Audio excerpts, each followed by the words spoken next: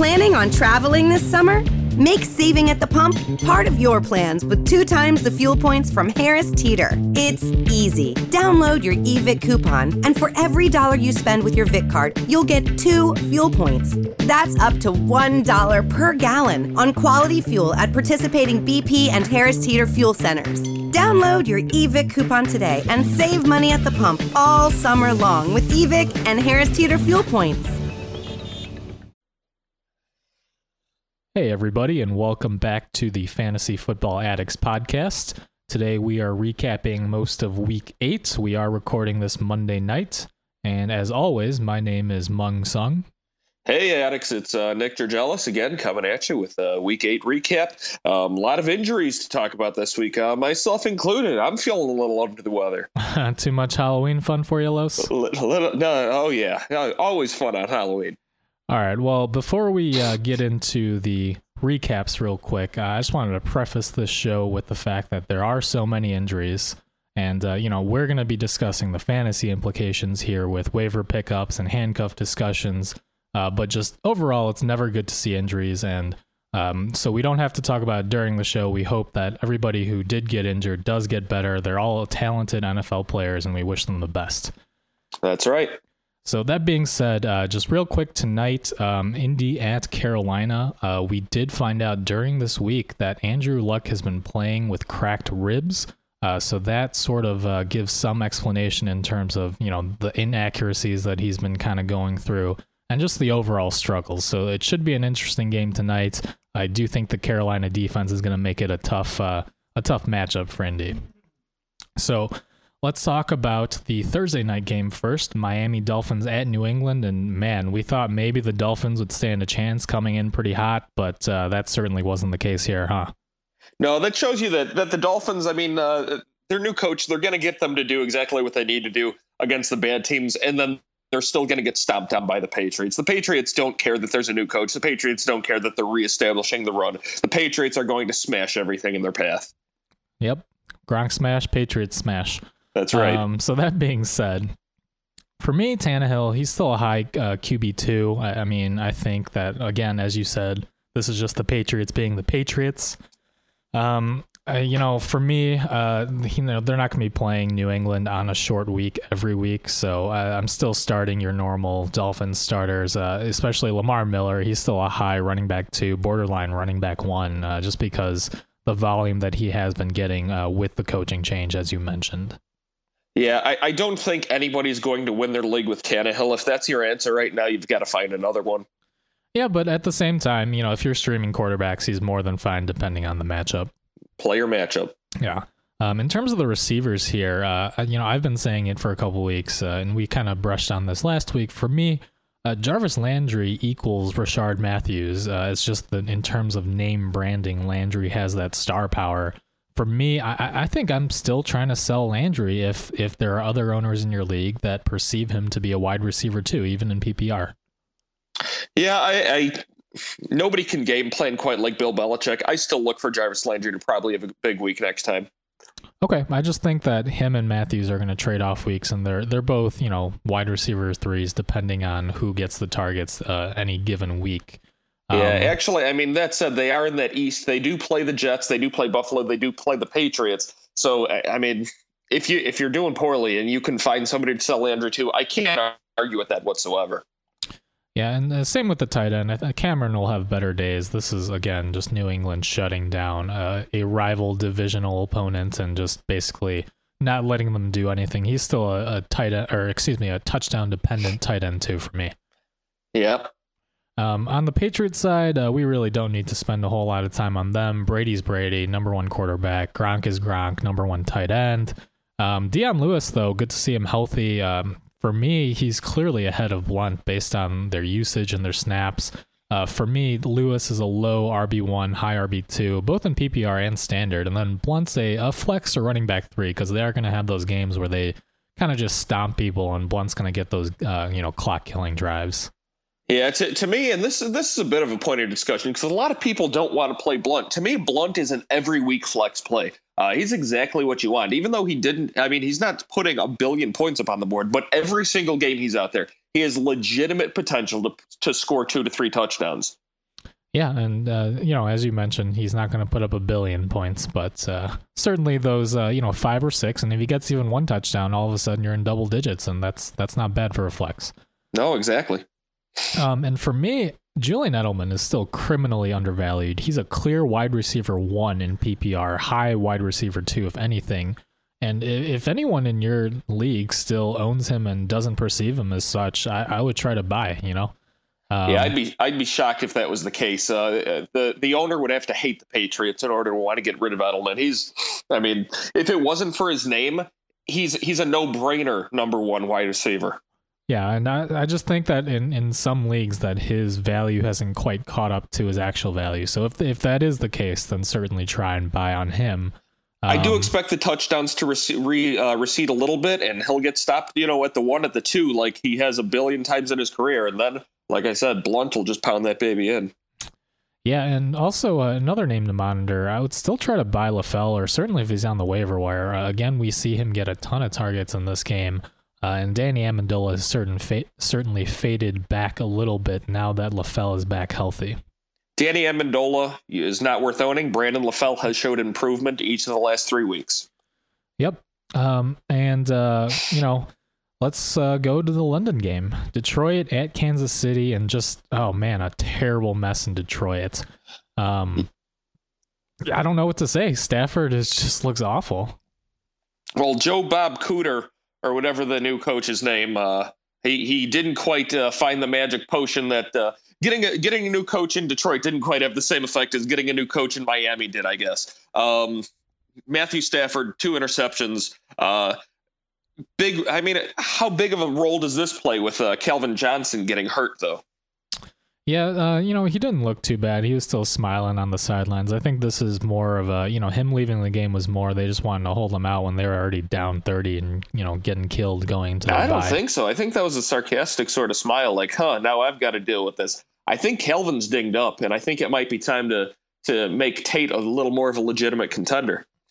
Yeah, I'm not quite as worried as you are. Again, I think it's a relatively minor ankle thing, and we've seen him struggle when they've tried to have him play through it, but they do have their bye this week. So if he's still not practicing, next week after their bye, then maybe I'll be a little concerned. But right now, I'm not. I wouldn't be too rash or anything. But yeah, you're not dropping him. I mean, come on. Right. And Joique Bell actually had a nice run here. He actually did something this season for the first time, but for me, you put that pretty well. He had a nice run here. Yeah, I was just about to say, he's still an RB4, RB3 at the very best. It's only if you're very desperate. They can change the coaching and the O-line coaches as much as they want, but at the end of the day, their offensive linemen are not good. 6 more catches for Riddick. Only 1 guy worth owning, and only in PPR. Yes, sir. And you did mention Tate. I do think that he will have better games. But again, I'm not too worried about Calvin just yet. Sure. One other pass catcher to note, though. Stafford does like looking for Ebron, especially in the red zone. I think he's a pretty high tight end, too, for me going forward in that 12 to 14 range. Again, nothing too special, but if you need a tight end, he's certainly reliable. That third tier of tight ends is very muddled. Eric Ebron could be top 5 any week, could be bottom 15 any week. Well put. I won't argue with that. Yep. So on the other side here, Alex Smith had a pretty good day, but I'm not picking him up. He's inconsistent at the very best. But it was good to see that he actually took some shots downfield. His average depth of the target hasn't been very far in recent seasons, but it's good to see him take some shots to Kelsey, and Macklin got a touchdown here as well. Yeah, all that said, that did not produce all that much value amongst the receivers or the pass game. I mean, Kelsey had 11 points, 12 points, something like that. But other than that, nobody really benefiting from this pretty solid day from Smith. I mean, 150 yards only, but he was, moving the ball around. Yeah, I mean, they did really well. They just kind of spread the ball around a lot. But certainly, if you're a Travis Kelce owner like I am in some leagues, you're not disappointed with 6 for 49 on touchdown. And it is good to note that Travis Kelce actually led the team in targets this week. And look at that. They won when that happens. So maybe Andy Reid takes note of this and tries to get Kelce more involved, hopefully. We've watched Andy Reid coach teams for a lot of years. He doesn't do a lot of logical things very often. Just again, these lower tier or these wide receiver 2-3 guys on the Chiefs, Wilson, Conley, there's nothing to see here, folks. Yeah, and actually, Sharkhandrick West had a really nice game here. But if you can, I would sell high. They're on their bye. Then they got Denver week 10.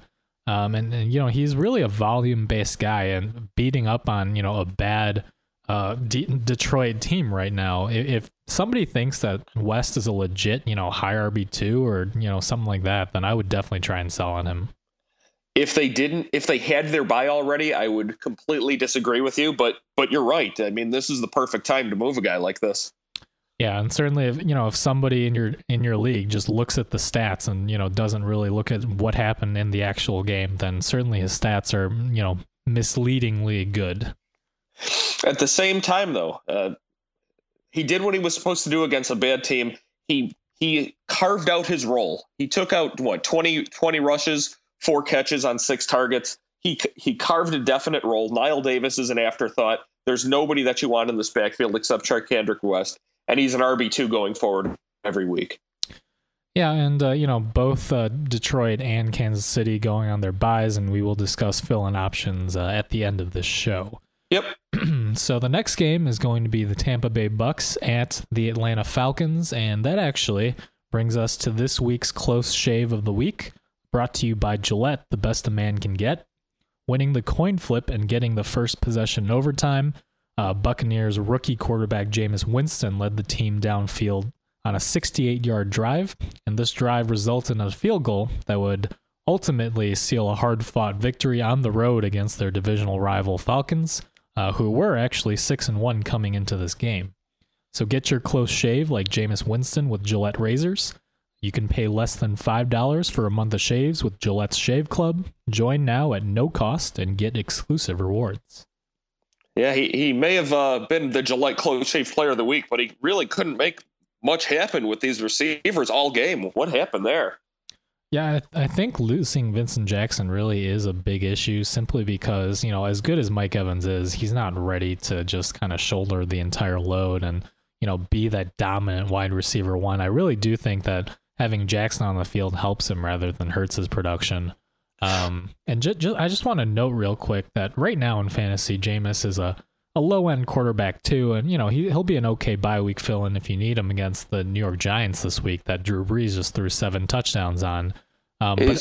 Is the Giants defense not playing very well or something? I don't know. You tell me. Yes. But I just want to point out that in redraft, Winston's not great, but in Dynasty, a lot of people are kind of souring on Winston, but even though he hasn't produced so much, this year, he is completing about 59% of his passes. And right now, he's on pace for about 3,800 yards, 23 touchdowns, and 16 interceptions. And just for comparison, in Andrew Luck's rookie year in 2012, he only completed 54% of his passes, more yardage, 4,400, but 23 touchdowns and 18 interceptions. So certainly would not be giving up on Jameis Winston just yet in Dynasty or Keeper leagues. No, you can't. And Jameis Winston is going to be married to Mike Evans and Austin Seferian-Jenkins for quite some time, too. Yeah, speaking of Jenkins, we'll monitor his practice participation this week, but hopefully he'll be healthy for week 9. And if he is, I'm starting him against the New York Giants if I own him. Oh, definitely. Winston's going to need to throw the ball a lot if they're going to want to win any more games. And Austin Seferian-Jenkins being out is a huge reason that I'm not concerned about Mike Evans. There's a massive change to this offense. They lost Vincent Jackson and Louis Murphy all in a matter of 1 week. Defense had no choice but to take Evans out of the game. And what did that leave them? I mean, they still got the win, of course, but that's why Evans only came up with less than 50 yards today. Yeah, and similarly for Doug Martin, I would not panic on him. I would stay the course. Only 23 for 71 yards on the ground, but at the same time, Atlanta was stacking the box a little bit more with, Vincent Jackson and Louis Murphy out for this game. 24 touches this game. Do you think you were going to see that out of Doug Martin this year? I was hoping. Dirk Cutter did, kind of fight to keep Doug. So certainly, you're still happy with 71 yards on the ground, and then also that catch for I think 7 or 8 yards. In terms of the other wide receivers here, nothing really to see. Cameron Brate had the touchdown here. If you're really desperate, maybe against that porous Giants defense, but I'm certainly not going to rely on him. Yeah, it's not a bad matchup against the Giants, but I suspect Vincent Jackson will be back sooner than later. Yeah, and similarly, Charles Sims, obviously worth a flex start against the Giants as well here. Excuse me. On the other side here, Matt Ryan struggled for a lot of this game, but he finished strong, and he's still that low-end QB1. He's not going to win you a ton of weeks, but hopefully he'll get you at least around 10 points as his floor. Yeah, I don't care how much he struggles in real football as long as Julio Jones, as long as Julio Jones reeling in passes and getting yardage for him. Yeah, and Julio, we've seen him kind of get back to fully healthy again these last few weeks, and certainly producing for your team here. 12 for 162 and a touchdown. On the other hand here, Jacob Tamme really stepping up. I'm not sure if this is just the Tampa Bay Bucks defense being really bad, or if he's really kind of stepping up as that check down role with Leonard Hankerson out. Yeah, somebody's going to have to if Roddy's not going to. With Hankerson and Roddy out, I like I said before, Tamme is a very intriguing daily sort of fantasy option, but you cannot trust him over the course of the season, over the course of the rest of the season, even over the next 3 weeks. 2 out of the next 3 weeks, I would put my money on him being less than 3-4 points. Yeah, but then again, a lot of teams on bye this week. If you need a tight end this week, he does get San Francisco, and they are not very good against the pass. So I could certainly see Tamme having a serviceable day for you this coming week. That could be the 1 week over 4 points, huh? Definitely. And if you're a Devontae Freeman owner, you don't love this game, but you're not unhappy either. You'll take 21 carries for 88 yards, and then also 6 for 43 in the passing game. If this is a down week for Devontae Freeman, you're happy about that. Yeah. Does Tevin Coleman need to be owned, given the landscape shift that this week's going to bring for running backs? I do think he needs to be owned. I think he's one of those. He's a David Johnson type, where if he gets that opportunity, he'll be an instant RB2 at the very least. I mean, that's the thing. On one hand, if your team's not doing well, you have an opportunity to go ahead and grab, Jeremy Langford, for example, or something along those lines. I think I do it, but Tevin Coleman, I mean, this week was a perfect reminder as to why you need to own guys like Tevin Coleman, Yeah, again, and I think it's very situationally dependent, depending on how your team has done thus far in the season. In some of my teams where I do have a good record, but I lost, Jamal Charles, I'm picking up those lottery ticket guys who can have a big impact later on rather than like 5 or 6 points this week. But if you need wins now, if you're 3-4, you're struggling to even get to the playoffs, then certainly you need to get guys who are producing right now, like a McCluster or something like that. Yeah. One guy I wanted to mention before we moved on for the wide receivers in a deeper league, Justin Hardy. Atlanta really liked this guy in the draft, and he's finally starting to see the field a little bit. He might be able to carve himself a nice piece of this offense if Roddy White and Hankerson stay off the field. Well, Roddy White's on the field, but he might as well not be. Certainly. I think Justin Hardy looked good running his routes, and he looks crisp, and he's not going to be that elite guy, but he could certainly be a decent, check down option for Matt Ryan. I think we just need to see a little bit more chemistry. Again, somebody to put on your watch list. Would not pick him up just yet unless you're in a deep league. Yeah, he doesn't need to be elite. He just has to be as good as Harry Douglas was last year. Yeah, that's certainly true. So next game we're going to talk about here is Arizona at Cleveland, and a pretty slow start for Arizona, but then Palmer, gets it going, and he's still a solid QB1. Not a whole lot to mention here. Chris Johnson, though, he did fine against a bad Cleveland run defense, but you want to see a little bit more here. That many carries and only 109 yards, not even a touchdown. Yeah, but how much more do you really want to see? I mean, he's given the work. He's given the 30 carries. He's clearly the back to own on this team. There's no more questions anymore. I don't know that either of them are even worth owns. If Chris Johnson goes down, I think it's a pure committee. No, I think this even just, reflects even more how much Andre Ellington and David Johnson need to be owned for me, because Chris Johnson has had injury problems in the past, and if they keep working him like this, he is going to have something. Who do you prefer? I still think it's going to be Ellington simply because Johnson is a rookie, but I think they're both going to be flex plays or low RB2s if anything did happen to Chris Johnson here. Yeah, I think you're right. He's been with the team longer. He understands the scheme.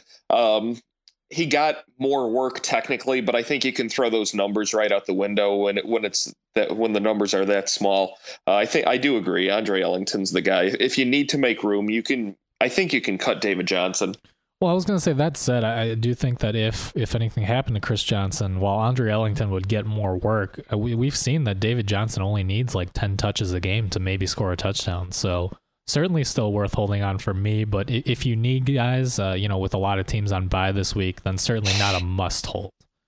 Yeah, I just can't say you need to own all 85 of the Cardinals because, I'm a very strong advocate for Michael Floyd. I think he's a must own. Yeah, and certainly at this point, especially we see with John Brown, technically active this game. By the way, just a quick side note here. Apparently, a lot of people were, sending some hateful tweets toward John Brown, and he sent a little bit of hateful tweet back. Yeah, and he actually plays fantasy and he gets it. But come on, stop tweeting at NFL players. They don't care about your fantasy team, nor should they. But I just want to mention here, real funny. Somebody tweeted at him something like, why weren't you, you didn't do anything for my team or something. And he said something along the lines of, don't worry, it's our bye week. I'll be at your mom's house this week or something like that.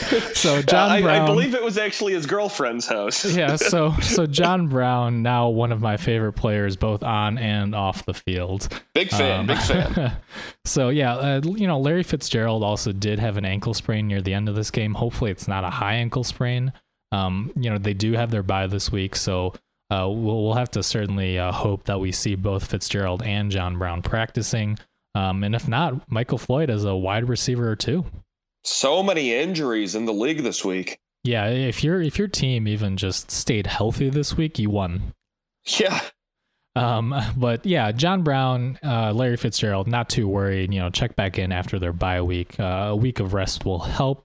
And Troy Niklas here, 2 touchdowns. Don't pick him up, please. I think this is kind of going to be like a, Lions tight end situation before, last year with Fourier, Pettigrew, and then Ebron. Somebody might get a touchdown every week, but you have no idea which tight end it's going to be. Some people paid big week 1 or week 1 or 2 on the Cardinals tight end.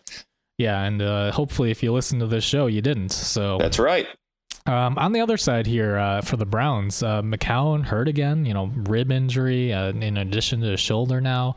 We'll see if he can go. It's a short week for them. They play Thursday night against Cincinnati this week. But this offense is certainly clicking well with McCown at the helm. That's 2 weeks in a row he gets taken out of the game with 2 different injuries. He needs a little protection.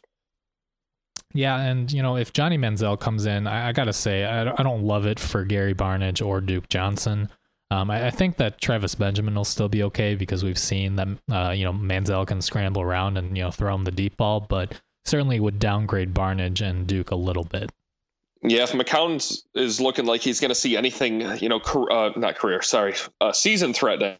I don't mean to put that sort of curse on him. Anything season threatening, anything looking concussive to the head or anything, I would definitely shop Gary Barnidge. He's worth an own in every league. He's number 2 tight end for me, right behind Rob Gronkowski. Not because of the talents there.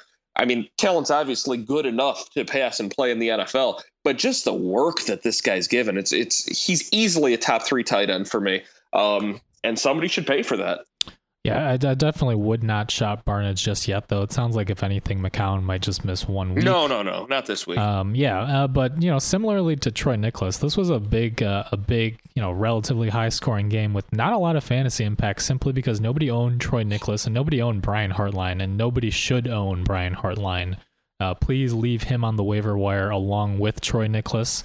But the only other thing is, in terms of the running backs here, I don't know why they're not giving Duke Johnson more work. Isaiah Crowell kind of hurt still, and Robert Turbin not very good. And Duke didn't get that many touches, but he still salvaged the day with 2 for 68 through the air. Again, he's sort of like Riddick. He's the only guy I want in the backfield. Yeah, he's almost, he's the only guy I want in that backfield. You're absolutely right. Turbin's not going to carve. He's carving more and more of a role out in this offense, but not something that's going to be fantasy relevant. Yeah, and they do play a short week Thursday night against Cincinnati. I'm not that optimistic on any of the Browns guys. Cincinnati is still red hot, and they did get Vontaze Burfict back, who, right away took out Le'Veon Bell, which we'll talk about soon enough. But I do not think it's going to be. Yeah. I do not think it's going to be a very high scoring game for the Browns. No, I would consider. You still have to start Duke Johnson and Gary Barnidge, though. Duke, depending on who your running back options are. But I just feel like they're going to be down so much in that game. Yeah, I do think Duke will be okay, but again, much better if McCown is back there over Manziel. Yeah, definitely. So on the other hand, the Browns actually doing better than San Francisco right now. The Niners just, got crushed at St. Louis, and it's basically what we expected. Kaepernick at this point, Tom Sula isn't even committing to starting him. Certainly droppable, or a matchup dependent QB2 if you really need one. For me, Reggie Bush tore his ACL in this game because of that stupid concrete ring that they have in that stadium. They need to get that fixed. I don't know what they're thinking there. Just get it fixed. Yeah. Come on, St. Louis. Come on, man. Yeah, come on, man. For San Francisco, though, all their running backs are just going down. Mike Davis now, he's got a fractured hand. They're working out Ben Tate tomorrow, I believe. And Kendall Gaskins was the guy who, yeah, exactly. Neither of those guys are worth a pickup for me unless I just need a body to throw in due to, all of my guys being on bye or something next week against Atlanta at home. Can you justify starting any player on the Niners next week? No, I was going to say maybe Vernon Davis, but that's certainly not the case anymore. Yeah, I could justify starting Vernon Davis now. Yeah, so in case you guys did not hear, Vernon Davis has been traded to Denver, and we will discuss that more when we get to the Denver game. But certainly, Bolden missed this game, maybe when he's healthy, certainly just because of the volume, but even then, he's only a wide receiver 4. Yeah, no, that's about all, yeah. And how about that play when Kaepernick had a wide open Torrey Smith? Nobody bothered moving over to cover him, and Torrey Smith was literally jumping up and down trying to get Kaepernick's attention, and then Kaepernick hands the ball off. Yeah, I think that's a perfect metaphor for the way their season's going right now. People can look at them with hope. Oh, hey, we've got Carlos Hyde, but no, we're going to do nothing. Yeah, you're not starting any 49ers right now. I'm sorry. This is a far cry from, where they were 2 years ago. St. Louis, though, looking pretty solid. Nick Foles, you're not starting him in fantasy, but he's a good enough game manager to, try and not turn the ball over, and that's really all they need when they have this defense and Todd freaking Gurley. Yeah, Foles, I'm not putting in any lineups, but that man you just mentioned, he is the man. He is the new business. He can run the football like nobody else. You just can't teach that sort of ability. He's got the talent. He's getting the volume. That's all he needs. And, can anyone say that he's not a top 5 running back for the rest of the season? I don't think anybody can say he's not a top 4 running back the next of the season. Yeah, fair enough. And, just noting here that Trey Mason did get a bunch of work. I do think that he is the handcuff if anything were to happen to Gurley. He has been banged up throughout his collegiate career, so certainly something you want to keep an eye on there. See, I disagree. I think if he is the handcuff if you're playing a pure handcuff game, but I think if Gurley gets hurt, this entire team falls apart.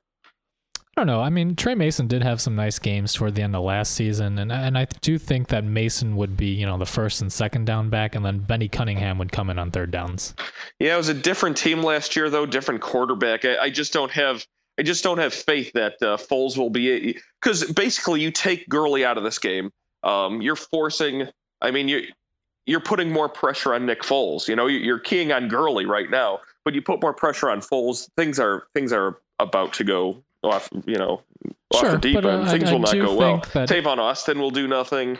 Cook does nothing, but he'll do even less. It wouldn't be a good situation. I wouldn't want any part of it. I'll say I think Mason would still be a decent, flex player or a high-end RB3 even. Some like a Sharkhandrick West maybe. Getting that volume at the very least. And we've seen that Trey Mason does have a good amount of talent. All right. And for me, Tavon Austin, great game this game, but he's gonna be a boom bust wide receiver 3. He's got a low floor but a high ceiling every given week. Great for DFS. Yeah, certainly helps that Gurley's presence on the field just opens up those, running lanes for trick plays, those end arounds, and then also forces linebackers to play up a little bit and safeties to kind of, watch for that run. So it gives them room to roam around in the secondary a little bit. Makes for some good television, but they'll make for some regrets if you starting Tavon Austin and then you see the 0, 1, 2 point games. Sure, as a boomer bust flex, certainly fine, but not a great reliable option. Oh yeah, one of the highest ceilings for the value. Yeah, and the last thing to note about the Rams is just that their defense is definitely legit. If you pick them up as a streaming option, you're holding on to them at this point, especially with their bye week past. So the next game we're going to talk about here is the highest scoring game of the week, breaking records left and right. New York Giants at the New Orleans Saints. Gunslinger Eli showing up here. Eli is inconsistent, sort of like Dalton, but we've seen that he's got as high of a ceiling as anyone as long as he's got Odell Beckham on the field. Yeah, and a terrible defense on the other side of the field. Certainly doesn't hurt. But, Yeah. If you had Eli or Odell Beckham here, or even Dwayne Harris, you're happy. Odell Beckham is Odell Beckham. 3 touchdowns here. Certainly will be fine against Tampa next week. Dwayne Harris, we said he was worth monitoring. He's kind of taking over that slot role with Victor Cruz, always hurt, it seems, and not coming back until maybe late in the season, if that. Harris got 2 touchdowns here, and certainly a fluke in terms of, the huge production and the bad defense, but the targets aren't a fluke. His targets have been ramping up for a couple weeks now. Yeah, I think I've got to reel in your excitement there, Captain Optimism. Dwayne Harris, hopefully he's a guy that somebody's going to pay big bucks on in your fab pool so that you don't have to. Oh, I'm sorry if that sounded like I'm telling you to pick him up. No, I meant he is. Excuse me. Let me rephrase that. He's becoming very useful for Eli Manning and that offense to keep the chains moving. He's exactly what they needed because they were really missing Victor Cruz to take some coverage off of Beckham as well. Easy there, Captain Pessimism. He is definitely out there increasing Eli's value. I can't win here, huh? It's it's a catch. Of course 22. not when I'm in the house. But okay, Dwayne Harris, certainly a decent slot receiver. If you're desperate, he's kind of like that Jamison Crowder or Cole Beasley. There might be a few games here and there where he goes off for like 6 catches and maybe like 50 yards, and he'll be all right in the PPR, but certainly not I rushing. think this game was just a little too extraneous. The defense was bad on both sides. It was a shootout. I don't know. I think the coaches just went onto the table and were like, hey, let's make some excitement happen. Let's drum up some stuff for our teams. I don't care who wins, but we're going to put up 50 on either side. Even Shane Vereen had 60 yards and a touchdown, 8 catches. Like, everybody produced here. Yeah, and Vereen will be good in some PPR shootouts, but it's just so hard to predict that backfield. Darkwa left the game with a back injury, so we still don't know how much he's going to get used going forward. But it's basically just going to be frustrating starting any Giants running back, and you're only doing it if you're desperate. Yeah, definitely. One person who wasn't able to muster up the gumption to produce more than a 2-point day, tight end Larry Donnell. What happened there? Yeah, he did leave this game with a muscle spasm in his neck, so we'll see how he does going forward. Hopefully he practices this week, but if he doesn't, this is an argument that maybe Dwayne Harris might get a little bit more usage. And against the Tampa Bay Buccaneers, Harris could have another nice day. 3 catches, 2 touchdowns. He's no Martavis Bryant, but those are he's putting up his sort of numbers from last year. And against Tampa Bay, he might be good enough to put up some good numbers, so we'll see. And certainly Ruben Randall was disappointing here. Of every Giant that had big games here, he was inconsistent, even with the good game flow here. He's like a Bolden type of guy, a wide receiver 4. You're hoping for a big blow-up game depending on the matchup. I'd rather have Harris than Randall, but not by much. Yeah, flip a coin there, and you'll lose either way. Yeah. So, on the other side here too, Drew Brees looking good with the New Orleans offense finally clicking a little bit. Looked good. Yeah, he looked good. No, he looked amazing. I'm sorry, I don't know what you want me to say anymore. I can't win here. But important to note that the Saints do have a really good schedule for the rest of the year. So if you can, I would maybe try to buy low on all these guys. This is what he should have been doing the entire season. This is what you get when you have quarterback Drew Brees and you let him sling the football around. You're not a grinded out football team like you've tried to become. Mark Ingram did put together 80 yards on the ground, but Drew Brees, while he's on your team, you use him to throw the ball around and put points on the board. Yeah, and speaking of the running back situation here, obviously D'Angelo Williams, who we'll get to in a little bit, is going to be a big waiver wire pickup here. But important to note that Kyrie Robinson broke his leg here. Looked like a real bad injury. Hope he's okay. But CJ Spiller all of a sudden a must pickup for me, simply because we've seen Kyrie get some goal line carries, and he is stealing some carries on a game-to-game basis from Ingram. And now Spiller, who arguably is a much better running back, will get those opportunities, which is all he needed. He just wasn't getting touches. Arguably a better running back, undoubtedly a better pass catcher. Yeah, absolutely. And we saw that even in this game, Spiller, got used more, although it was a very crazy high scoring game. So I don't know how much I would take that into account. One note, the Saints did also re-sign Tim Hightower, but, not bothering with him. That's more of a depth signing than anything. But CJ Spiller, a must pick up for me this week. Brandon Cooks maintained some of his value, but Willie Snead, 2 touchdowns, 70 yards. He's really gotten himself a very nice role in this offense, and he's diminishing Cook's value. They're a lower end sort of T.Y. Hilton, Dante Moncrief comparison for me, and I don't like it as a Cooks lover, but I've got to admit when I was wrong. It's still a nice day for him. 80 yards, 2 touchdowns. Is it time to start believing in Ben Watson? I don't know. Well, real quick, before we move on from Cooks and Snead, I just wanted to point out that for me, maybe just because I'm a pessimist, I see them sort of like how I talked about Jarvis Landry and Rashard Matthews when we went over the Miami Dolphins here. I think that Cooks has the name value, but I really think that Snead and Cooks are interchangeable. They're going to get similar targets week to week, and they're going to have similar production. So again, for me, if you can sell high on Cooks now that he's starting to gain some traction the last couple weeks, I would, because I think that they're both high-end wide receiver 3s, low wide receiver 2s, and that the only thing Cooks has going is the name value. Yeah, and it's crazy that he has such name value going for him as a second-year player. Yeah, I mean, it's all those crazy, highlight reel videos from camp and everything. But obviously very talented. I just think that he's not going to be worth as much as people think he is. Yeah, it's not a criticism of his talent. It's just his role in this offense.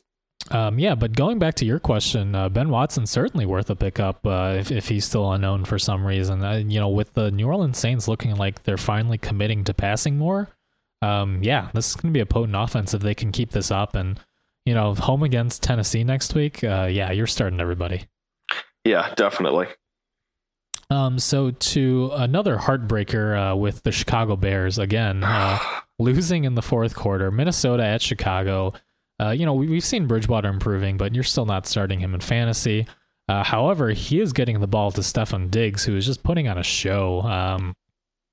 Diggs is such a good route runner and very explosive. Certainly Mike Wallace compared to Antonio Brown. He should be owned at this point in all leagues. And what a great play he had to score this touchdown. Just showed what he can do when he gets the ball, shakes a tackler, and then gets downfield. He's very fast, very athletic. On any other team, he's, actually on this team, he's probably a top 25. He's definitely a top 25 wide receiver for the rest of the season. Yeah, and if you picked him up, you're certainly happy about that. I just want to note, too, that Mike Wallace, he's getting open deep, but Bridgewater is just inaccurate on those long shots, and he keeps missing him. And as much as I still like Wallace's talent, I think he's droppable right now. He's certainly not producing. The one thing that I will say that I wish would happen is that Baltimore would trade for Wallace, because I think he would be perfect with Flacco. Over under 3.5 games for Wallace, mouthing off so bad that he gets benched. I think it's going to be over simply because they still need him to kind of take coverage off Diggs. Miami needed him. Yeah, but he hasn't been mouthing off. He's getting involved. Bridgewater's just missing him. That's the only problem. He's still getting some targets, just not producing. And same with Rudolph. He's just going to be a situational red zone threat. The main guys here are going to be Adrian Peterson and Stefon Diggs going forward. Yeah, definitely one step below that third tier of tight ends. Yeah, and certainly Adrian Peterson got you 100 yards. You're not complaining about that. No, wish he'd score a touchdown here and there, though.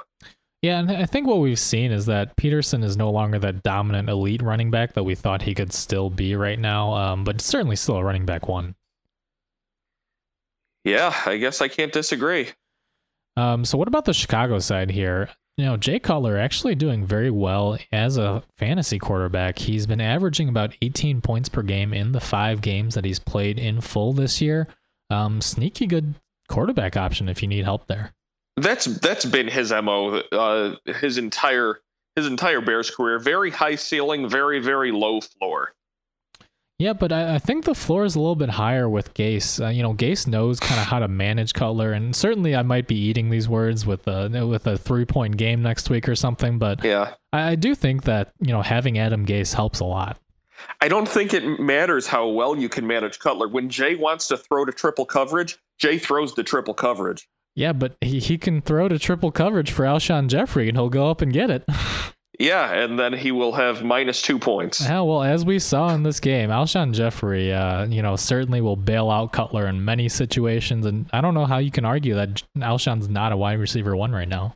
Oh, he's a bona fide stud. You can't argue that. Yeah, I hope you guys all bought earlier in the season when he was hurt. Expect even better things. Who's the red zone threat now? Alshon Jeffrey. Yeah, I do think Bennett will still be involved. He's still a mid to low tight end 1 for me. Oh, I'm saying with Forte done. Oh, yeah, definitely. And certainly we should touch on that. But the good news here is they're saying that Forte just has a sprained MCL. His ACL should be fine. Just a sprained MCL, yeah. Certainly better than an ACL tear, That's true. That's true. And it's better than a fully torn MCL also. Yeah, so he could miss a few games here. He did miss 4 games in 2011 with a similar injury. So for me, Langford is the guy here. He's a low-end RB2 against San Diego this coming week with Matt Forte doubtful. But then he gets St. Louis and Denver, so certainly not going to be spending a ton of waiver money on him. Yeah, that's the thing you've got to look ahead on when you're considering using these high number priorities or spending big fab budget bucks here. I know it's getting towards the end of the season. If you need to if you're really hurting for wins, I mean, you've got to pay for them. You don't have much of a choice there. But yeah, look at your matchups going forward. Don't just go buy happy. Yeah, certainly. And there is interest in Montee Ball, supposedly, given John Fox's history with Denver. But I'm not going to be worried about Montee Ball. Just a really random note here, though. Anton Smith, if you remember, he was the guy who was on the Atlanta Falcons last year, who it seemed like he could get 1 touch a game as a running back and take it to the house for like touchdown, a 60-yard touchdown. Yeah. He is on the Bears now, and he is only $3,000 on DraftKings. So if you're feeling lucky, maybe throw him in there. We will see. Definitely a great contrarian play if he produces for you. Especially against San Diego this week. Not very good against defending those big runs, so we will see. No, I mean, when they put him on the field, they probably won't even look at him. He's so small. Yeah, exactly. So if you win that $1 million with Anton Smith in your lineup, feel free to send a few bucks my way. That's right. Don't forget why you got it. Feel the love. So anything else on the Bears or Vikings here? Nothing except unfathomable sadness. Oh yeah, well, I guess we should note that Eddie Royal also left this game with a knee injury. Maybe Marcus Wilson in a deeper PPR league. He did produce well when both Alshon and Royal were out earlier this year. Yeah, I'm a Wilson guy. I think he's a good daily play. Defenses will be king on Alshon. They have to. It's without question. Bennett's had a few down production weeks this season. Yeah, it bothers me. Yeah, it's not great. I do think that he'll still be a tight end one, but certainly not expecting the career high numbers that he put up last year. And we mentioned that preseason too. That part of that was the volume with Trestman. What can you say? He's not Gronk. Yeah. Unfortunately, most people aren't. If only, right? But if everyone was Gronk, then no one would be Gronk. Yeah, when you're right, I guess. That's right. Philosophy, baby. So San Diego at Baltimore here. Philip Rivers just keeps on rolling. He's a locked-in QB1. Not much to say here. But the backfield situation, we saw a lot of Melvin Gordon here for some reason. Even though Baltimore is better at stopping the run than the pass, and at the same time, not a great Woodhead game as I thought it would be. But he's still a low-end RB1 PPR simply due to that volume. Yeah, 6 points PPR. You're probably starting him as a running back too. You're expecting more than that, but I mean, you've enjoyed so much out of drafting him so lowly. How you can't get that mad about one game, right? Yeah, I would not, bench him next week or anything like that, especially not against the Bears. No. Brandon Oliver, a little bit involved here, but not worth a pickup. He's mostly a handcuff if anything were to happen to either Gordon or Woodhead, as we saw last year. More so Woodhead than Gordon to me. Correct. And the sad thing here is Keenan Allen on pace to break some records. Now we hear that he's got a kidney injury, and we don't know how much time he's going to miss, but certainly multiple weeks expected. Did you say a what injury? That's a the first one that injury. I didn't hear about. Yeah, came out today that he has either a bruised or lacerated kidney. I'm not a doctor, so don't ask me for specifics. But supposedly they do not know yet how severe it is, but he is expected to miss multiple weeks. Wow, wow. So yeah, with this injury, certainly. Bumping up Stevie Johnson and Malcolm Floyd a little bit. They are now high wide receiver 3s for me as long as Allen is out. Ladarius Green must start. No, he's actually out with a potential high ankle injury as well. I guess I just don't like San Diego at all. Yeah, so Gates did do better in this game because of that. They are saying that supposedly it's a high ankle injury, but we will monitor that for sure. Oh my gosh. Yeah, San Diego is just losing guys left and right, not to mention their offensive line injuries and on defense. And honestly, if Allen and Green are both out as well, possibly even Dontrell Inman, we saw him have a couple good games toward the end of last season, so we'll see. Yeah, if I'm picking one, it's Stevie Johnson.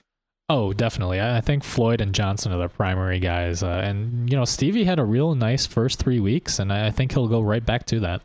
Yep, absolutely.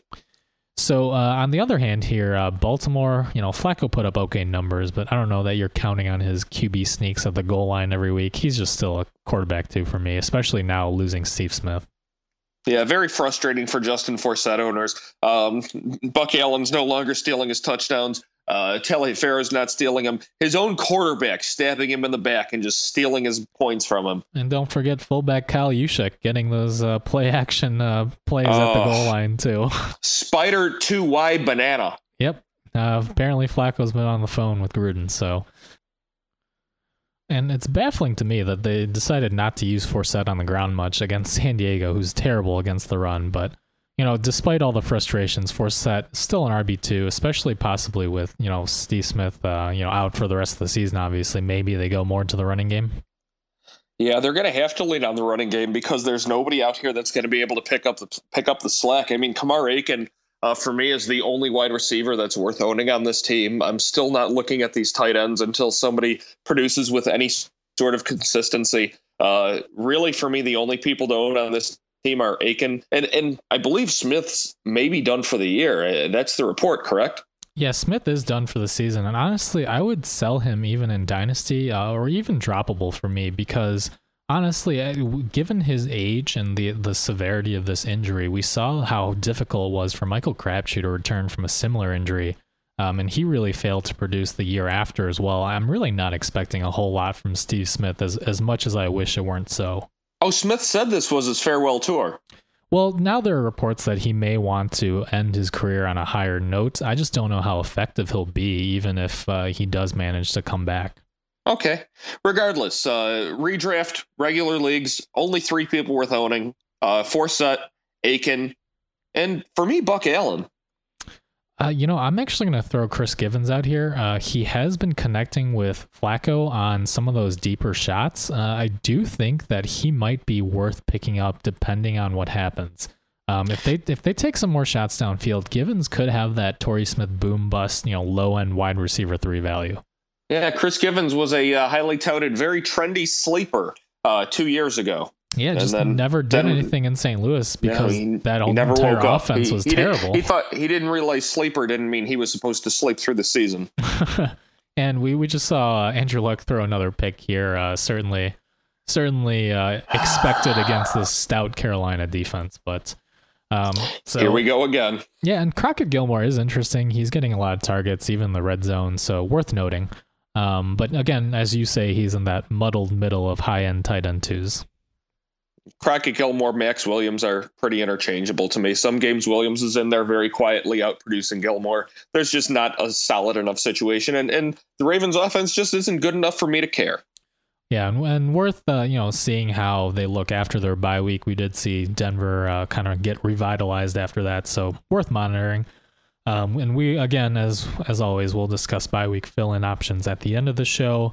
Yep. So let's move on to one of the sad games of this week, Cincinnati at Pittsburgh. Just terrible game overall, even worse with Le'Veon Bell getting hurt. But we'll start on the Bengals side here. Dalton struggled, certainly good for our bet. You didn't think that Dalton's going to be a QB1.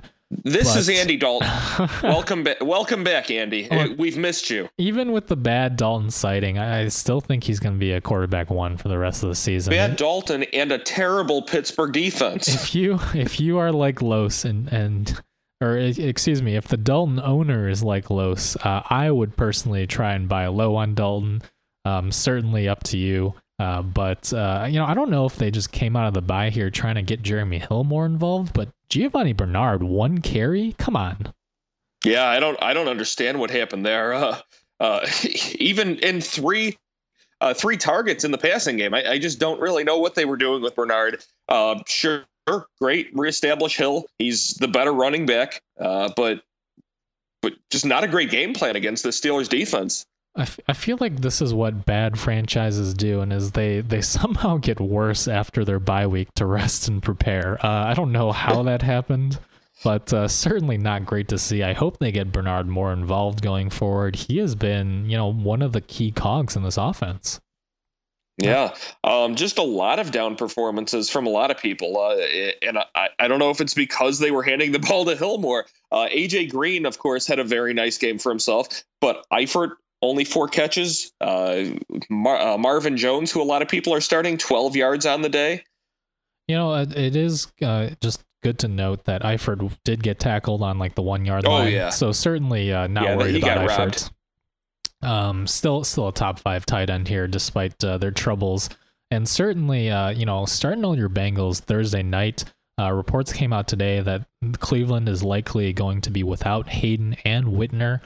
Huge problems for their secondary. Wow. Certainly a big bounce back night for them, or at least it should be, unless bad Andy shows up again, which he has shown up against the Browns. So we'll see. We shall see. And on the other side of the here, bad day for Ben, but look, the guy just got back from his MCL injury. I'm not panicking on Ben. Big ups to my boy Drew Schnur. I know the feeling. We had those years with Rex Grossman constantly getting hurt, and just bad things happening all around. You never want to see your superstar get taken out of the game like that. Yeah, and Le'Veon Bell was officially put on IR today. Reports are saying that he had a badly torn MCL and other damage.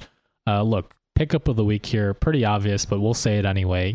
You're getting D'Angelo Williams. You're spending every last dollar of your fab budget. You're doing everything you take. Even if you have the last waiver wire priority, you're doing it just in case everybody else forgets. Well, you won't have that opportunity because anybody listening to this followed what I said and owned D'Angelo Williams in every league. You don't not own D'Angelo Williams.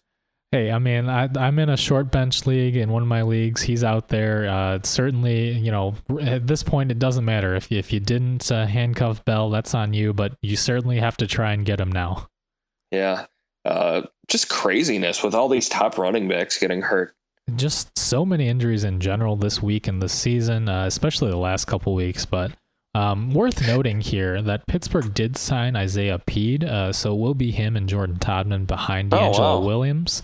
But, it's still going to be Williams. He's the guy here. Yeah, tragedy breeds opportunity, though. If you're, this is the exact sort of thing that you sort of want. If you're a lower ranked team, team 6 through 10 in your league or something, you have a great waiver priority sitting right there. And look what just fell in your lap. This is how you jump on your league. This is a big splash you can make, and can ride that into the playoffs possibly.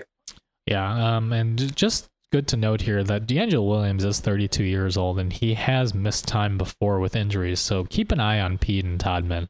We'll see what happens there. But for now, when he's healthy, we've seen in the first couple weeks, D'Angelo Williams is an RB1. Yep. So also a pretty disappointing day for Antonio Brown and Martavis Bryant owners, but better days are ahead. As I said, I do think this is just Big Ben getting back up to game speed because it does take some time. Brown, Ben, Martavis, they'll all be fine. Yeah, and also Heath Miller back on the fantasy radar. I wouldn't expect these 100-yard days too often going forward, but he certainly has upside in this offense, especially now that they've lost Le'Veon Bell as a check down. The games D'Angelo Williams was the lead back, Heath Miller had very good weeks. Yeah, and also, guess who comes to town next week? Oh, it's Oakland, who doesn't know how to defend against the tight end. So for those of you who might need a tight end this week, Heath Miller, not a bad option. I think their defensive coordinator only thinks there's 10 people that play on offense. Does he think that maybe, tight ends have to report as eligible or something? Something like that. Oh, we didn't hear it. Okay, don't worry about that guy. Yeah, but we'll get to Oakland soon enough. Certainly it looks like it'll be an interesting game at the very least next week between Oakland and Pittsburgh. Yeah. So the next game we're going to get into here, another pretty crappy game. We don't need to spend too much time on Tennessee at Houston. Look, Zach Mettenberger is awful. He's, you're hoping Mariota's back, basically. Antonio Andrews seems like the guy now, but he wasn't great even against a bad Houston defense. Certainly not, trusting him as more than a flex, maybe. Pick up David Cobb. We said this last week. Cobb is, a high upside guy. He might not get that much work, but he's eligible to start this week against New Orleans. Heck, he might be terrible, but he also might not. Look, I'd rather go with the evil that I don't know than the evil that I know in this case. Completely agree. It's very possible he could turn your season around. Yeah, and if not, you drop him because he hopefully didn't spend too much on him. But exactly. Another injury to note here, Kendall Wright also with a sprained MCL. You're not starting Dorial Green-Beckham or Justin Hunter. You can't rely on those guys. The only guy here is Delaney Walker. He's the clear number one target right now. Yep, he's a great tight end. We loved him always. Yeah, and if you're desperate, maybe DGB, if Mariota gets the start, simply because we saw Eli Manning throw for 6 touchdowns, there's at least some garbage time consideration here. Yeah, I really thought Mettenberger was going to be better for Dorial Green-Beckham, but I think he's a pretty solid, nobody's going to be picking him up because he hasn't produced, but he's a very good sleeper, especially in a game where they're going to need to put points up. I mean, every game they're going to need to put points up because they're going to get fairly blown out. I think we know how bad Mettenberger is because when he was at LSU, he had Jeremy Hill, Jarvis Landry, and Odell Beckham, and they were losing a lot of games. So goes to show you Mettenberger's talent level for sure. Yeah, there you go. When you can't make something happen with those guys. Right, but just taking Kendall right out of the game, he's probably he's the best. He's the most complete wide receiver on this team. Probably taking him out, you just need to start taking shots deep more and more. Most complete wide receiver. He's the only wide receiver that knows how to run routes. Easy as that. But on the other hand, here, Houston. Hoyer was okay, but this was against Tennessee. You're certainly not thinking he's elite or anything because of this win. And as we mentioned last week, Alfred Blue is the lead back, but that's not worth much on this offense. None of these running backs are really worth owning or starting unless you're very, very desperate. Nope. DeAndre Hopkins, though, still had a nice day. He's basically matchup proof. Certainly better numbers with Foster than without, but he's still a low-end wide receiver one simply because of the insane volume of targets he's getting. Yeah, and I don't know if there's anybody on the Titans that could have covered him anyways.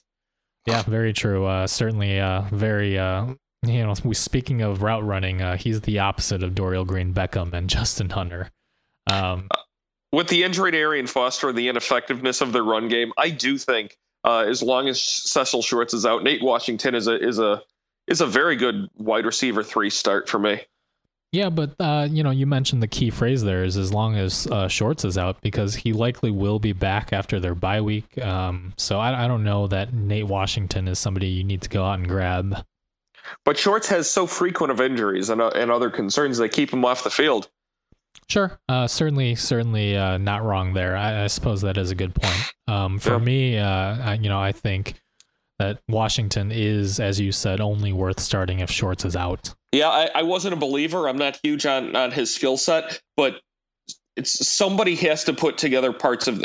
Somebody has to produce in an offense, and it's going to be DeAndre Hopkins, and it's got to be the guy opposite DeAndre Hopkins, because it's not going to be the run game, it's not going to be the tight ends, so it's got to be the wide receiver too. And speaking of, Tolbert just barrels in, Jonathan Stewart.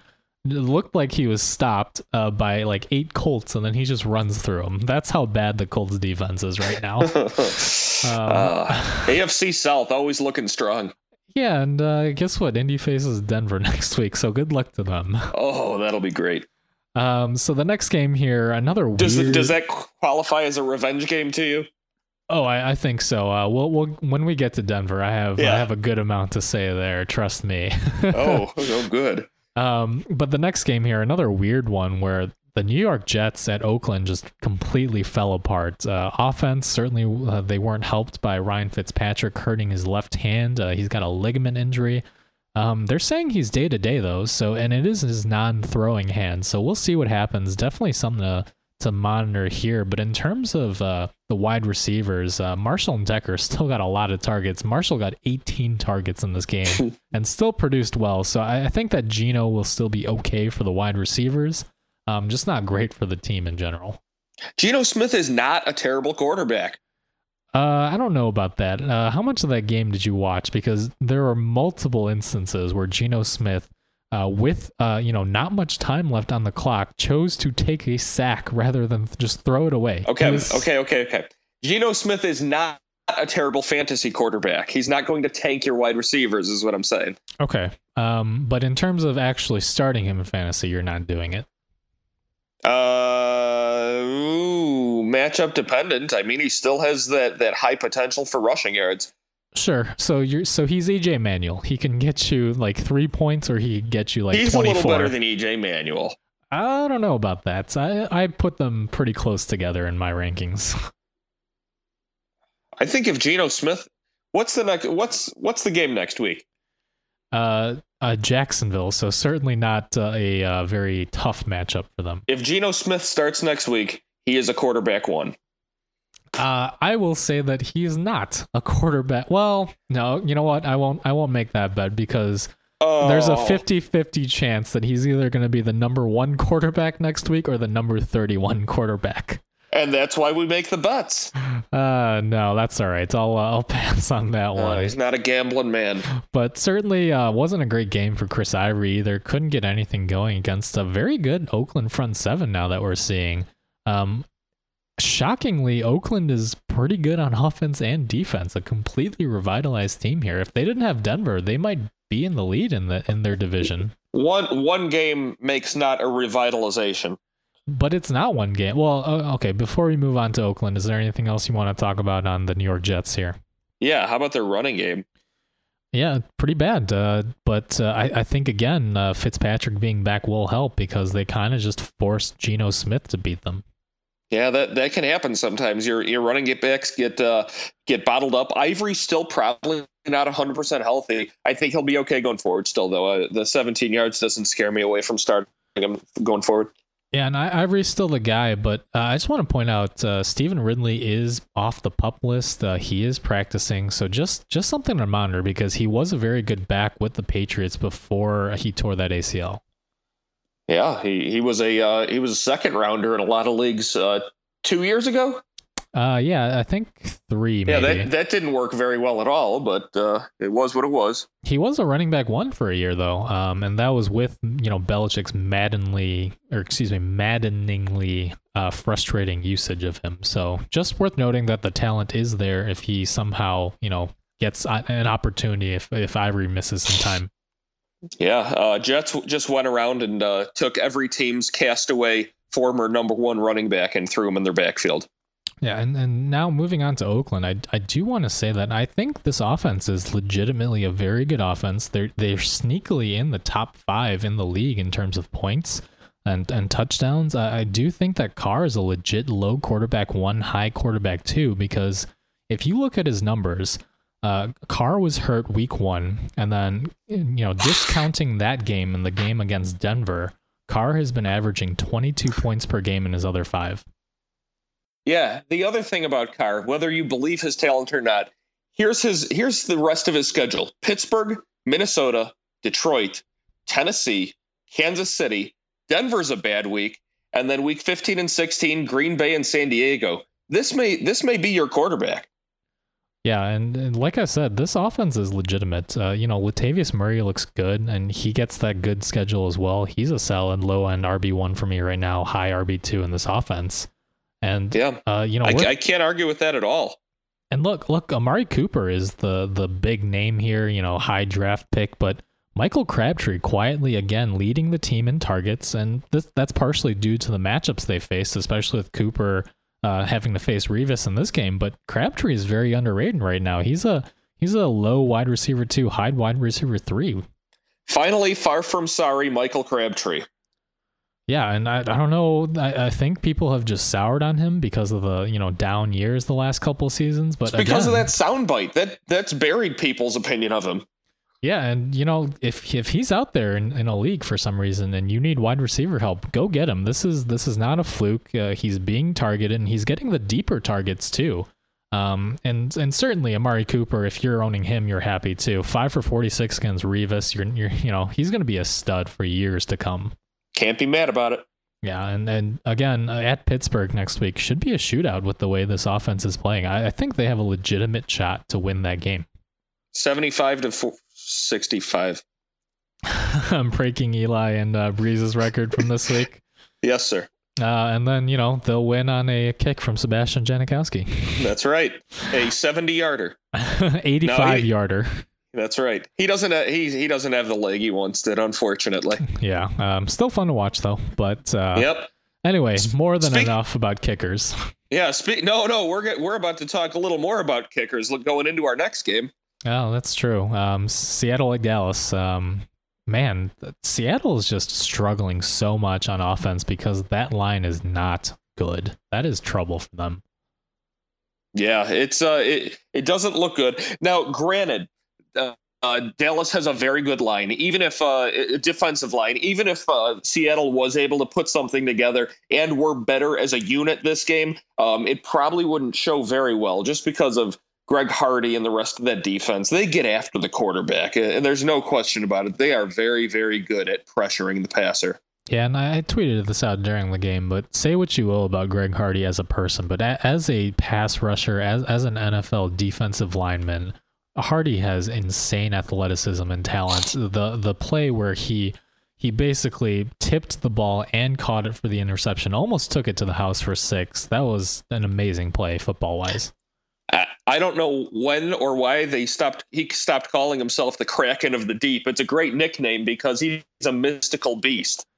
Yeah, and certainly didn't do any favors for Marshawn Lynch, but he's still a running back 1 simply due to that volume, and that talent is still there. But again, the offensive line is going to limit the entire offense a little bit.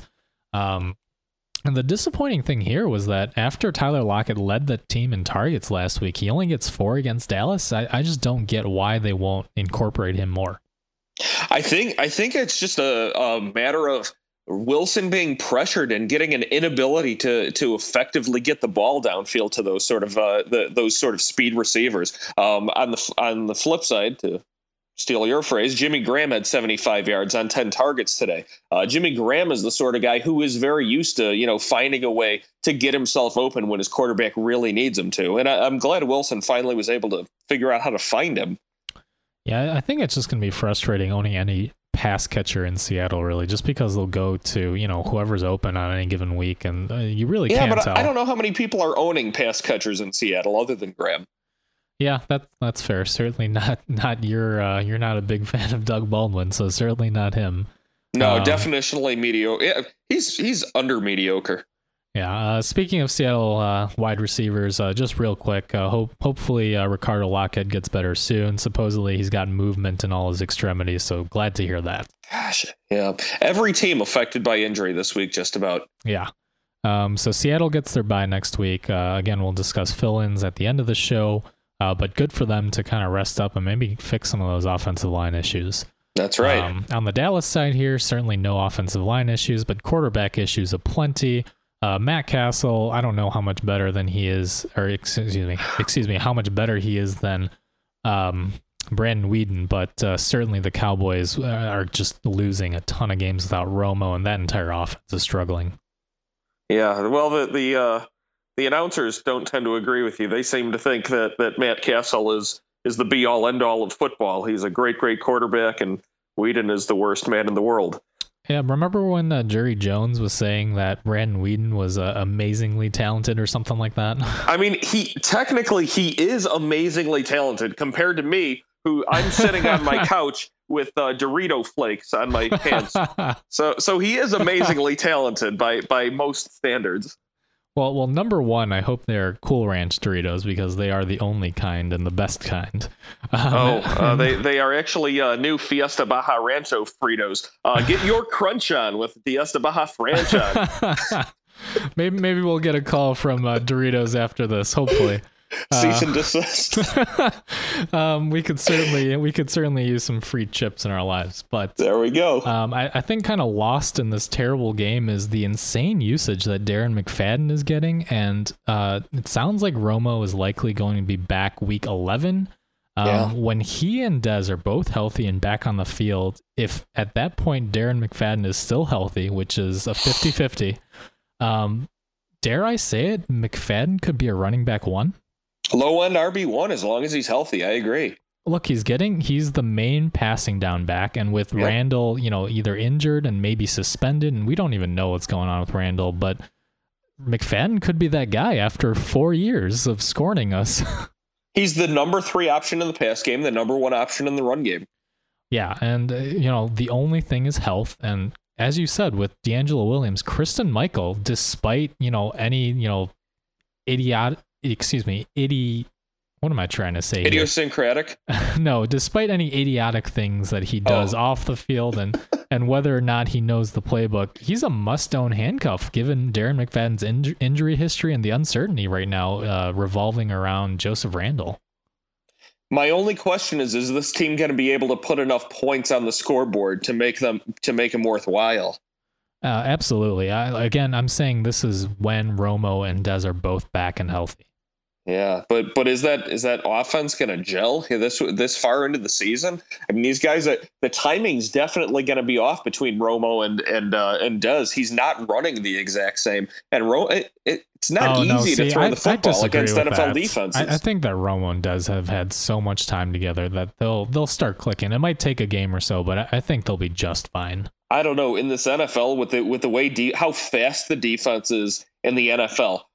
A split second difference in your route running, the slightest amount of decrease in speed that you have, that affects the trajectory of the ball and where it needs to be placed. And I mean, I think it's a bigger deal than you're making it out to be. Sure, I get that, but I think that as long as Romo can even get it in the vicinity of Dez, they'll be just fine, and certainly Romo will have more than enough time with that offensive line. Okay. I think they were trying to play way too conservatively this game. They saw that it was a close score. Dallas was up. They were trying to run the ball way too much. You need to throw the ball to Jason Witten more than 4 times in a football game. Yeah, I don't know if this was Garrett trying to limit Castle or because Castle usually takes a few more shots. So I don't know. Maybe they'll open up the offense a little bit more versus Philly next week. But either way, I'm avoiding all Dallas players outside of Darren McFadden until Romo's back. Dez? Not touching him?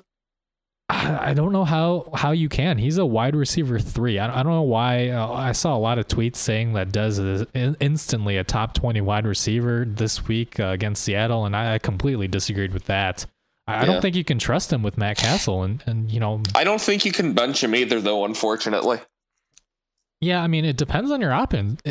Excuse me, it depends on your options because if you picked up a guy like Willie Snead or something while Dez was hurt, then I would absolutely roll with Snead over Dez.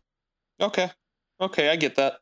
Yeah, so I mean, Terrence Williams is completely out of the discussion until Romo returns. Oh, he's never been. Yeah. Yeah, he needs Dez and Romo to be that outlet while defenses are covering Dez. Yeah, I agree. So the last game, Sunday night here, Green Bay at Denver. My favorite game of the week. I know why that is, but definitely Rodgers' worst game of the season. He's still going to be a solid QB1 going forward. Certainly not worried about Aaron Rodgers. He won't be facing Denver, that defense every week. It'd be great if I could see Aaron Rodgers be held to under 80 yards every week. That might make my life. I don't know if that says more about my life or with your Dorito crumbs. We're just piling it on, huh? And I'm the cause of it.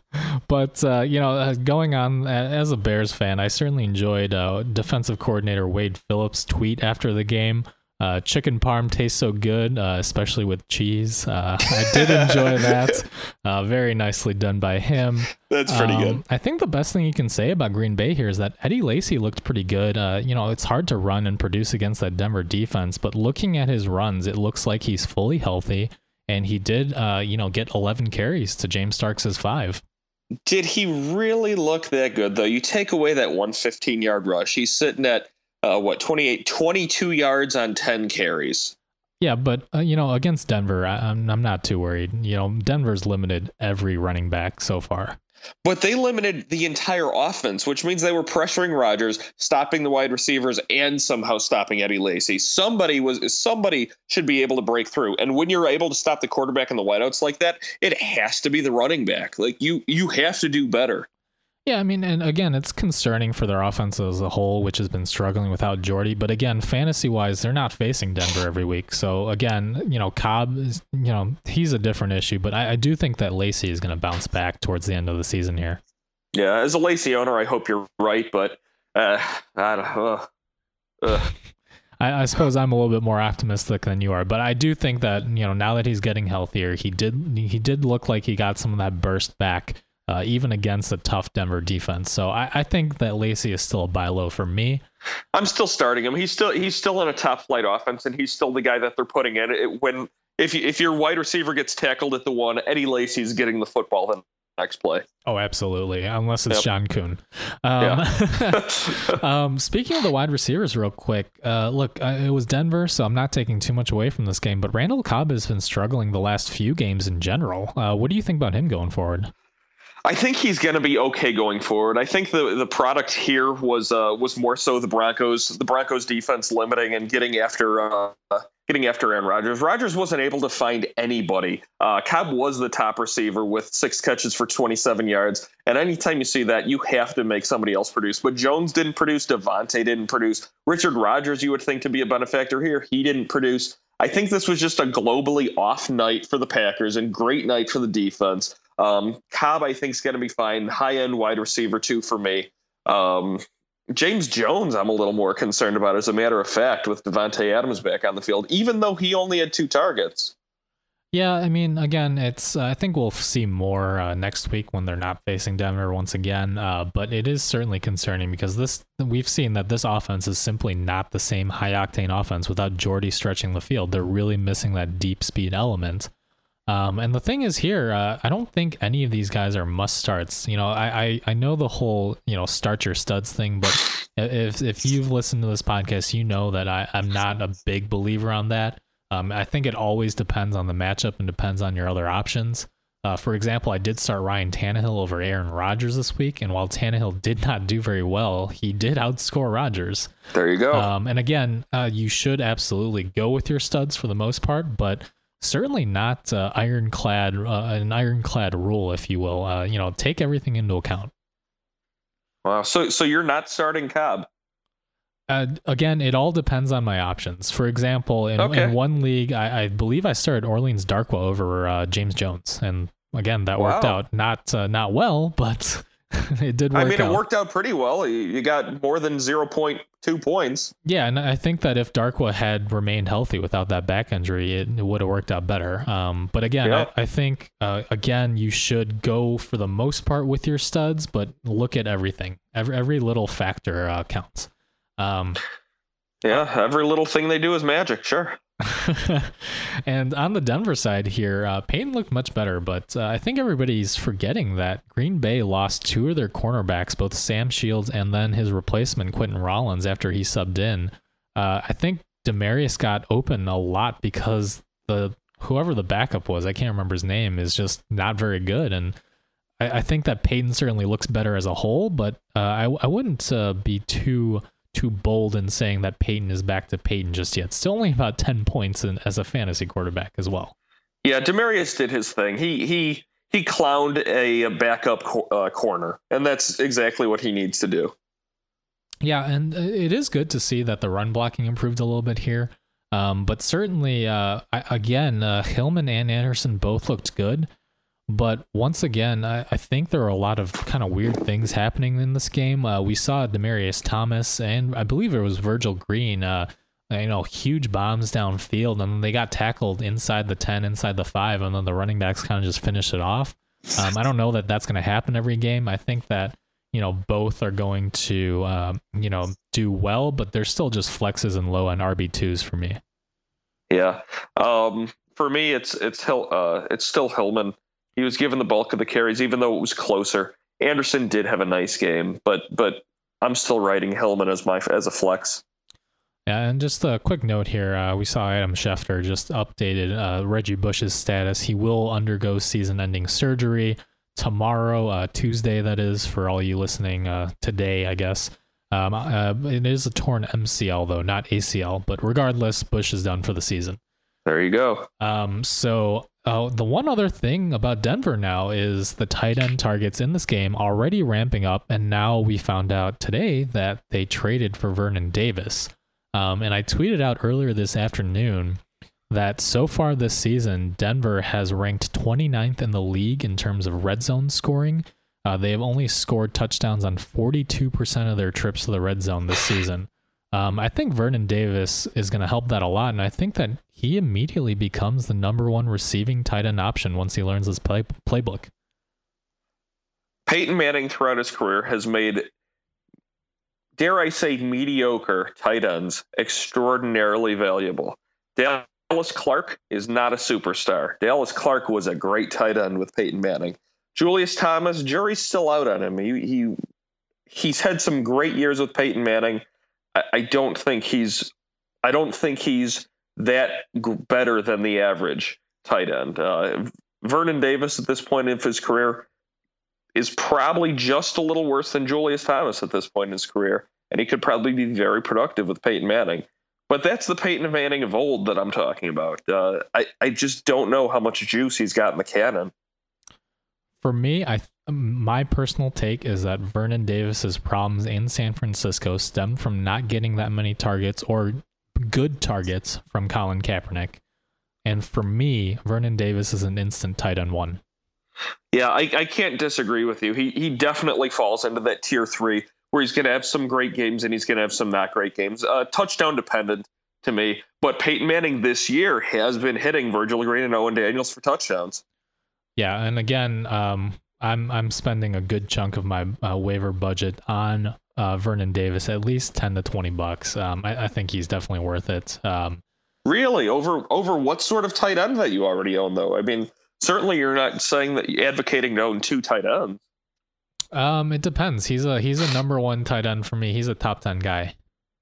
Wow. Okay. Yeah. If you're starting, like you said, Charles Clay, Julius Thomas, I'll take Vernon Davis over any of those guys. Yeah, I guess.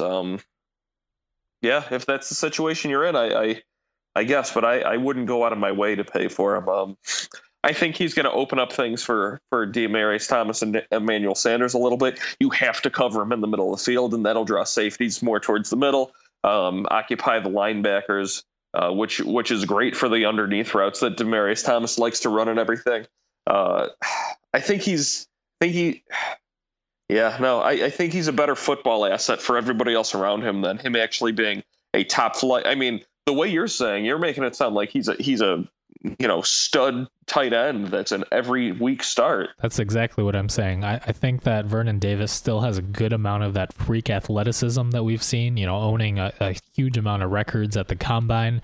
I think that he'll finally get to show some of that again with a competent quarterback. Yeah, I think he just gets a portion of the offensive work. I don't see Virgil Green or Owen Daniels getting taken off the field completely for him. Okay, we'll agree to disagree there. Yeah. But that actually is a great segue to go into our waiver wire pickups here this week. If you want to just go through some of these guys, I think pretty easily DeAngelo Williams. You're spending every last dollar, as we mentioned earlier. Must own. Yeah, this is a guy. If the draft was held today, what is he? A second rounder? First rounder. First rounder. Yeah, he's probably just a few spots after where Bell was taken. Yeah, probably. As a matter of fact, with all the injuries that happened, Forte and Jamal Charles and everybody, yeah, and Lacey underperforming, he's probably a first rounder. And I certainly hope you didn't draft Andrew Luck early, because the Colts are still scoreless through the first quarter here. Well, in my 2 quarterback league, I drafted him in the first round. Yeah, ouch. He's been doing well in garbage time, which is not what you would have thought for Andrew Luck. He's building himself some garbage time right now. That's very true. If Ronnie Hillman or CJ Anderson were dropped, and certainly they could have been, certainly worth picking up at this point. The run blocking looks a lot better, and Vernon Davis will help as well. He is also a pretty good blocker. Yes, that is actually true. I don't think either of them. I think both of them need to be owned in leagues. For me, it's Ronnie Hillman over CJ Anderson. Other people would disagree, probably. Just going off of the yardage from this week, I would disagree as well. Just putting that out there. You want Anderson? I think that the good thing about that Hillman had going on for him previously, when he was getting more work over Anderson, was that the blocking was not good. So Hillman was relying on his speed to get to the outside. Now, with a bit of better blocking, I do think that Anderson is a better inside runner who can make those cuts and then kind of push through the contact, whereas Hillman is a smaller guy and can't necessarily do that. Yeah, I don't see a tight end blocking too many times in between the tackles, though. Those are outside runs. Yeah, I'm not saying that that's due to Vernon necessarily, but I do think that the offensive line looked better after the bye in general here. Okay, that's fair. Do you want to make a little wager? Hillman versus Anderson rest of season? Total points, you mean? Yeah. Are we talking PPR here? Either way. I'll take it in PPR. All right. Starting week 9, I think that CJ Anderson scores more points than Ronnie Hillman in PPR. Give me Hillman. All right. That's a bet. So, also, CJ Spiller, as we mentioned during the Saints game with Kyrie Robinson going down, spend a good chunk of your budget, $20 or $30 at least. Somebody you and I were very high on going into the season. One of the caveats, if you go back to the quick snap of the Saints, was that Kyrie Robinson was a guy that could come in and take a lot of value away. He's not there to take the value away. Spiller's starting to get on a bit of a roll. They're going to loosen the reins on Drew Brees a little bit. I think CJ Spiller is a good pickup. Yeah, and similarly with Brandon LaFell, who was hurt for a good portion of the year so far, his snap count is going up and his targets are continuing to go up. So certainly worth a shot here. Welcome to the league, LaFell.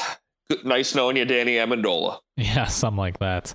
Tyrod Taylor and Carlos Williams, both Bills, if they were dropped, both were hurt. I do think that Taylor is a QB1. And that Carlos Williams, he's practicing back from his concussion, likely to play this week. He's both a McCoy handcuff, and he's got standalone flex value from getting those goal line carries. Playing against Miami, who has been putting a little bit of a defensive effort better together. But I do agree Tyrod Taylor, quarterback one. Yeah, and I don't know if you agree necessarily from our earlier conversation, but Derek Carr is a QB1 for me. He's worth $10 to $20. Like I said, I rattled off those defenses he's playing. There's only 2 bad matchups left. Yeah, and similarly, Deshaun Jackson, he's been out for a while, so it's possible that he's been dropped in your league. Sounds like he will be a go against New England. Certainly some garbage time at the very least, I think. Washington coming off the bye, playing against a bad New England secondary that allows a lot of points. Mostly because they probably just care about scoring points on their own, not as much stopping them. Yeah, and a couple Bears on here too. Jeremy Langford with Forte out for a few weeks with the MCL. Again, not a great schedule after they play San Diego. But there's also that 1% to 2% chance that Matt Forte gets traded. I don't think it's going to happen, but certainly Langford would be the guy if he did. And as well, we mentioned earlier, Jay Cutler, $5 to $10. Jay Cutler is often a quarterback one. Langford, whether you love him or not, he's the sort of guy where you can't afford to not be owned in any league. Yeah. Who else you got on your waiver wire pickups here? David Cobb, I've mentioned in the weeks prior as a guy just to grab for free after the waiver wire passes. I don't think he'll be able to do that anymore. I think somebody will pick him up this week, so hopefully you got him earlier if you wanted to pay nothing for him. Tony Romo, if he was dropped in a lot of leagues with his injury, he's got it. Now would be the time to strike. Grab him for cheap. He's going to be back. He's going to be playing with a vengeance. He's going to be wanting to prove things and score a lot of points. That's throwing the football around a lot. Vernon Davis, Sniffles. Vernon Davis, like we said, you like him a little better than me, but I admittedly do think that he needs to be owned. He's a low end tight end one. Christian Michael, as we mentioned before. Anybody else you like? Yeah, I mean, and we're at this point we're getting into kind of those ultra lottery tickets. Yeah. Again, this is only if you have somebody you can drop, or if you're in a deeper bench league. Again, I think Chris Givens might take over that Torrey Smith role. Certainly has the size and the speed. Worth a shot if you're just kind of stashing for upside. Same with Chris Thompson. Ugly committee with Alfred Morris and Matt Jones in Washington, but he's kind of the Theo Riddick there. We'll get the PPR value if you're desperate. And then a couple or a few running backs that who knows what's going to happen, but Ben Tate and Kendall Gaskins in San Francisco. San Francisco, huh? Yeah, I mean, Carlos Hyde should be back after the bye, but if for some reason he's not, I don't know, maybe worth a shot. I would usually agree and say that in a given offense, somebody has to produce, but that just hasn't been the case for San Francisco at all. But what if they make a quarterback change and go to Blaine Gabbert? Maybe then, the offense will start clicking. Yeah, that would. Wow, what if they trade Kaepernick? It could happen, but similarly with Jordan Todman and Isaiah Peed, complete lottery tickets. But again, D'Angelo Williams, 32, has been banged up in the past. Certainly want a piece of that Steelers offense if you can get it. Not likely guys you'll have to pay money for, but if you're deep and if you want to swing for the fences and you're concerned about that aged D'Angelo Williams, he does have that injury history. Yeah. Or I'm sorry, we're talking about D'Angelo Williams. Mm-hmm. And speaking of complete fence swinging for the fences, Taiwan Jones only got the one catch against the Jets, but we've seen he's got the speed, he's got the elusiveness, and I do think that he's the Latavius Murray handcuff over Marcel Reese or Roy Halou. Yeah, I think you're right. All right, so notable buys this week: Detroit, Kansas City, Arizona, Seattle, Baltimore, and Houston. That's a lot of players on the bench. It is. You're losing Carson Palmer and Russell Wilson. I don't know, maybe Kaepernick at home versus Atlanta if you really need a bye week quarterback. Atlanta has struggled covering the pass, and certainly they'll need to catch up in that game, I think. Two quarterback leagues. I hope you have. I hope you have some. I hope you own a third quarterback because you're probably missing somebody. Yeah, and we already talked about Tyrod Taylor and Derek Carr. Definitely must pick ups at quarterback, and then again Jay Cutler if you have QB issues. Yeah, I like him. Jay Cutler throws the ball. Yeah, and who are we missing on the running back front here this week? Well, on the running back side of things, unfortunately, Justice Charkandrick West finally finds a stride. He's going to have to, take this stride at home. Watch a little football on television. Also, that Arizona backfield, they'll get a little bit of rest after Chris Johnson's big 30 rush game. So that probably comes at a good time for him, as a matter of fact, just with his age and prior concerns. But you'll need to replace him on your team. Justin Forsett, also Marshawn Lynch, all guys that are owned in every league. So these are big bye weeks. Yeah, definitely. And I think, again, Chris Thompson might be worth a shot against New England. Probably a lot of catch up and dump offs to him. And again, basically take a dart throw at any one of the Tennessee running backs if you're truly desperate during these buys. Antonio Andrews getting some work, and then David Cobb. Who knows how involved he'll be against New Orleans, but certainly we see that their defense is not doing too hot. They allow a lot of offense, no matter who it is. Yeah, and on the wide receiver front too, you're going to be missing Calvin. You're going to be missing Macklin, fresh off coming back from his concussion, and then all of the Arizona wide receivers that are going on by. John Brown will be at that guy's girlfriend's house, and then DeAndre Hopkins too will be out. So you're missing a lot of guys this week. Yeah, a ton. Tight ends: Ebron, Kelsey, Jimmy Graham, who maybe he needs to get his head right. He 75 yards. But no touchdown this last week. They've got to figure out something. So this is a good bye week for them too. After that very telling Dallas game that they escaped by the skin of their teeth on that one, just craziness. Yeah, and I do think that in terms of wide receiver fill-ins, again, Dwayne Harris against Tampa Bay, especially if Donnell is out. Certainly, Eli's going to need somebody to work the middle of the field there.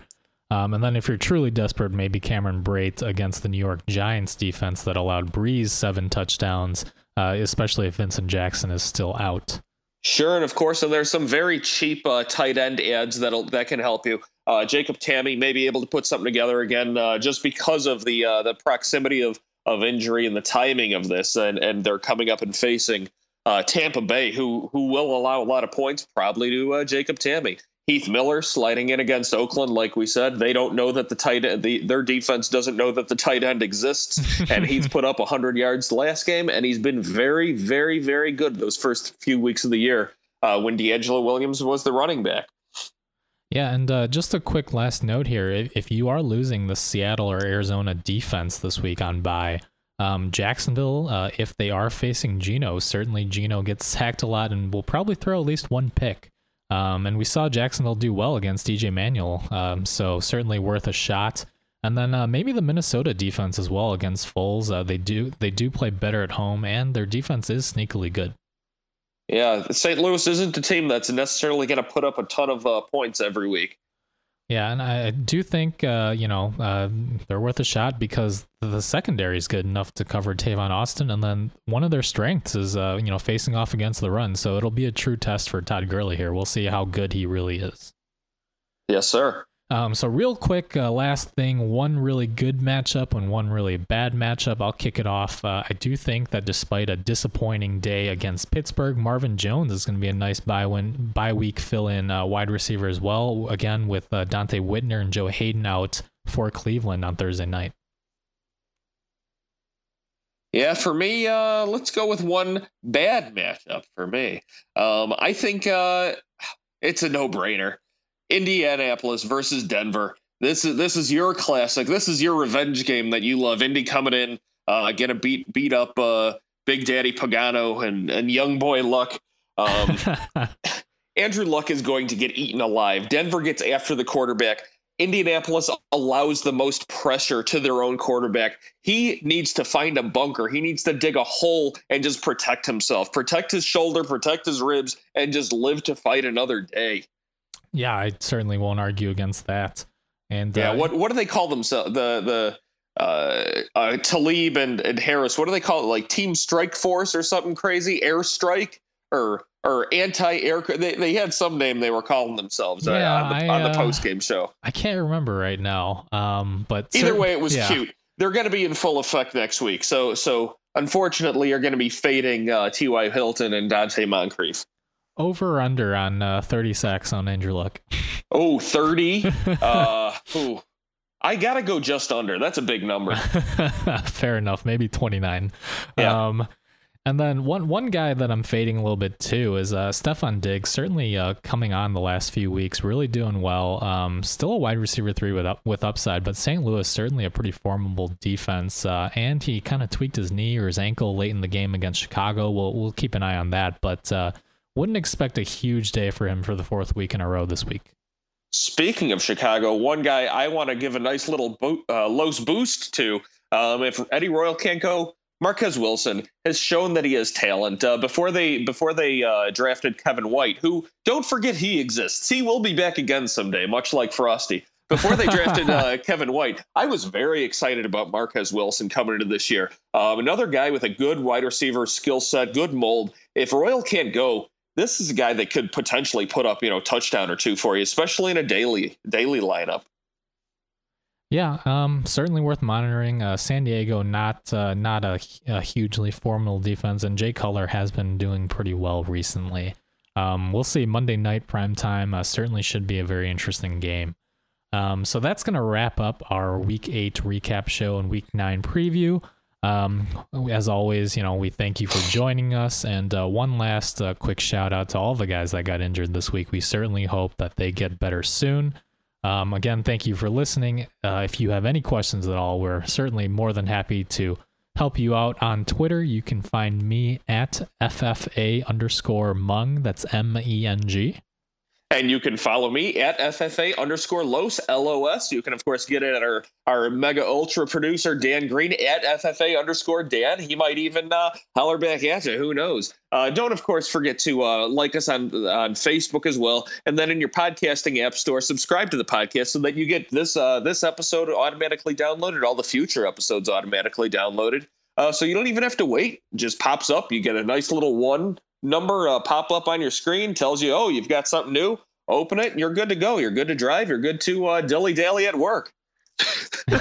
Certainly a potent possibility there. As always, thank you one last time for joining us. And it's a fantasy world out there, and we're all just addicts in it. Thanks, addicts. Karen is the proven expert in addiction treatment. A recent independent study showed that 94% of Karen patients were still in recovery 90 days post-treatment. Visit caron.org/real. Karen, real results, real care, real about recovery. The first person to survive Alzheimer's disease is out there, and the Alzheimer's Association is going to make it happen. But we won't get there without you. Visit alz.org to join the fight.